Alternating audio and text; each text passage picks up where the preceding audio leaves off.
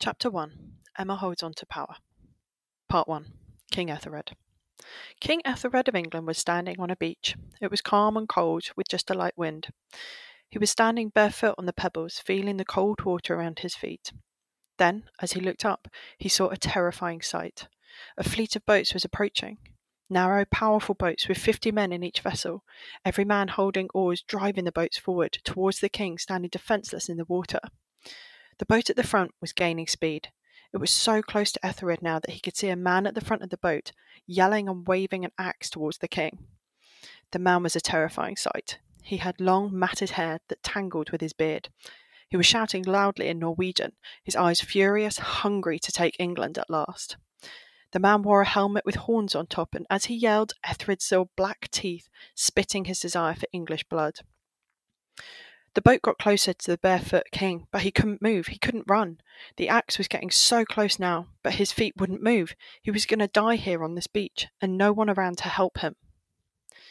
Then the king woke up, panting and sweating. He could still see the face of the Viking as he looked up at the ceiling. It was the third nightmare this week. He got up, lit the candle, and walked outside to where a small well was in the courtyard. Pulling the rope, he eventually lifted a bucket of cold water into his hands and drank. He had been King of England for many years now, but he was no wiser for it. He was a kind man, with a long brown beard and bushy eyebrows, and he wanted nothing more to see England secure and powerful, just like his father had left it for him. But the Vikings stirred in the king such fear that he could barely even talk to his wife Emma about it.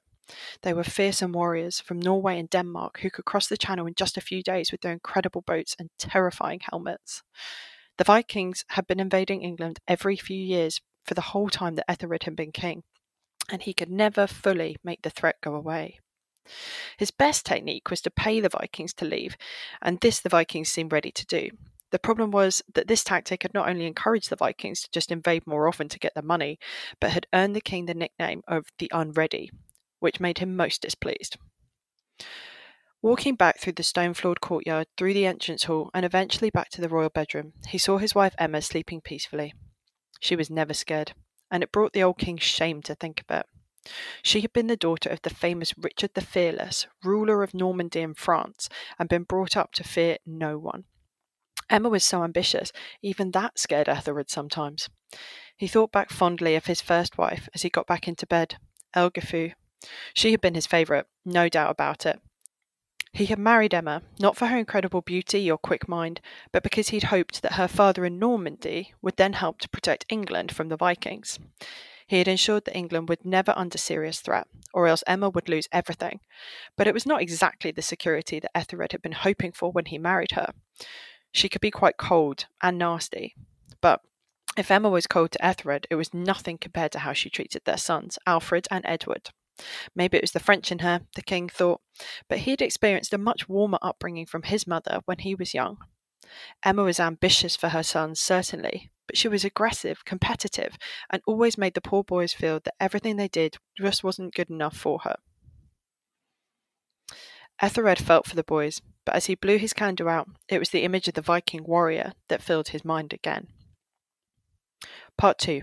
Emma.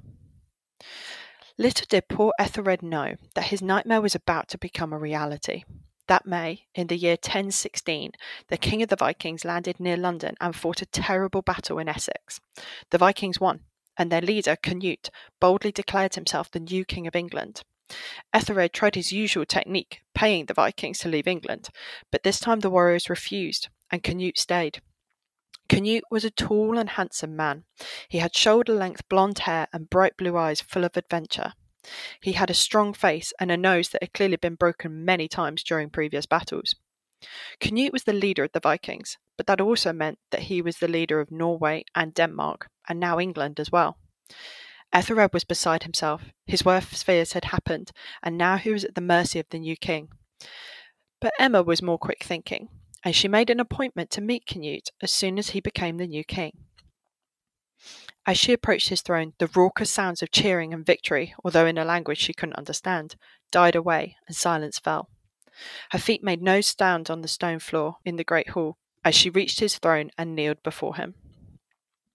"My king," she whispered, not daring to look up into his face, I have come to you with a quiet idea, a proposition that might benefit us both, if you would agree to meet with me."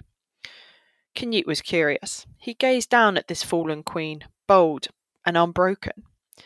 "Emma, I will meet with you. This way." And Canute led her to a side chamber, where there was only a small arrow hole in the wall for light. The king stared into his eyes, and made this request that was the only hope for her survival. Her heart beat in her chest as she carefully chose the right words that would entice the new king to her plan. "Canute, King of Norway, Denmark, and England, I know your plans are to replace the English nobles with your own men from your lands, and I welcome them. You are a new leader of this country. However, would it not be wise for you to have some continuity for the English people? Perhaps, if their queen was to stay the same, they would accept your rule with open arms." Whatever Canute was expecting, it was not a marriage proposal. He had heard that Emma and the old King Ethelred were not close, but to marry the very man who'd supplanted her husband was an act of survival that he had never expected. Canute was quietly impressed, and waited to hear the end of the proposition. "Then, if you were to accept," Emma went on, "perhaps you would consider saving my sons. Let them be banished in exile, not killed. Let them run to Normandy, to northern France, and there they will live as Normans away from your land in England forever." Canute was a proud man, and he was willing to accept good ideas from other people when he heard them. He pondered Emma's plans for a few days, and then sent her word of his agreement. The pair were married just a few weeks later. Alfred and Edward fled to Normandy as promised, and Ethelred was brutally killed, as was the Viking way. Although Emma and Canute were pulled together by mutual benefit, the pair grew more fond of each other. Emma was soon learning Scandinavian, the language that Canute spoke, so that she herself could command earls and thanes and even soldiers. With her moment of cunning, Emma had positioned herself back into power. It surprised her also how quickly she forgot about her English family, of Ethelred and the boys. She was ambitious as ever and looking to the future.